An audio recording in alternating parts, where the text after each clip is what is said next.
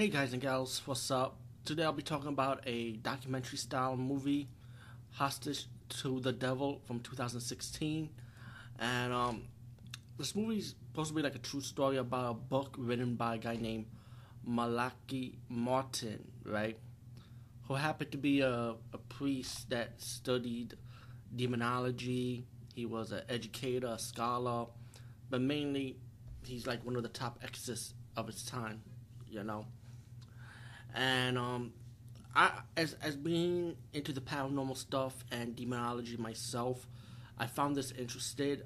This is the first time I ever heard of the guy. I never knew of him, to be honest with you, until I saw this documentary. The documentary is pretty much about that this is based on one of his books, of course, but it also tells a story of Malaki Martin. I'm sorry for saying his name wrong, but they talked about his past, his origin, who he is.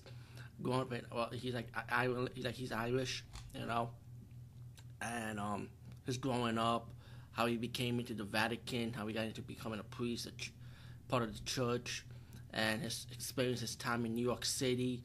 And I like how the documentary show a lot of New York stuff, like subway stations, the streets. You know, as being a New Yorker, also, it's kind of cool to see that. You know, when he moved to America, you know, talk about becoming a writer. Or this woman convinced him. He was friended with. Also told him she inspired him to become a writer. To be honest with you, and I like how they set up his apartment, like it's really like his apartment with the old TV and books. You know, it was kind of weird to see that. It was kind of like a cool set how they set this documentary up. There's people that believe in him. There are also people that doubted him. Like they call him like a false, like he's a fake. You know, he profit off of people. You know, they talk about that too. They also interview people that know him. He's a good guy. They believe in him. They talk about one of his friends. They were like he's a driver for him. That he drives him anyway he needs to go. Talk about one of his demonic cases about this little girl, you know, being possessed, which I think was possibly his last case. What it looked like in the documentary. They show you him in conventions with Lorraine Warren, who's also a popular person in the paranormal world, which everyone knows who Lorraine Warren is. Of course, another person they interviewed, Ralph Sachi, who's from the Bronx, which they also did a movie about him too. By the way, we see Deliver Us from Evil. It was actually based on Ralph Sachi's experience as being a Bronx police officer, going into demonology. And Malaki Martin happened to be one of his mentor, believe it or not, which I did not know, you know.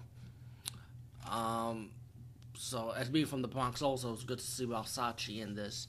And I was like, wow, so this movie had everything: New York, Bronx, interviewing Ralph Sachi from the Bronx, you know, and also New York setting too. So I was like, this is, and of course I'm into paranormal and demonology myself, so it was pretty cool to see all this in one documentary.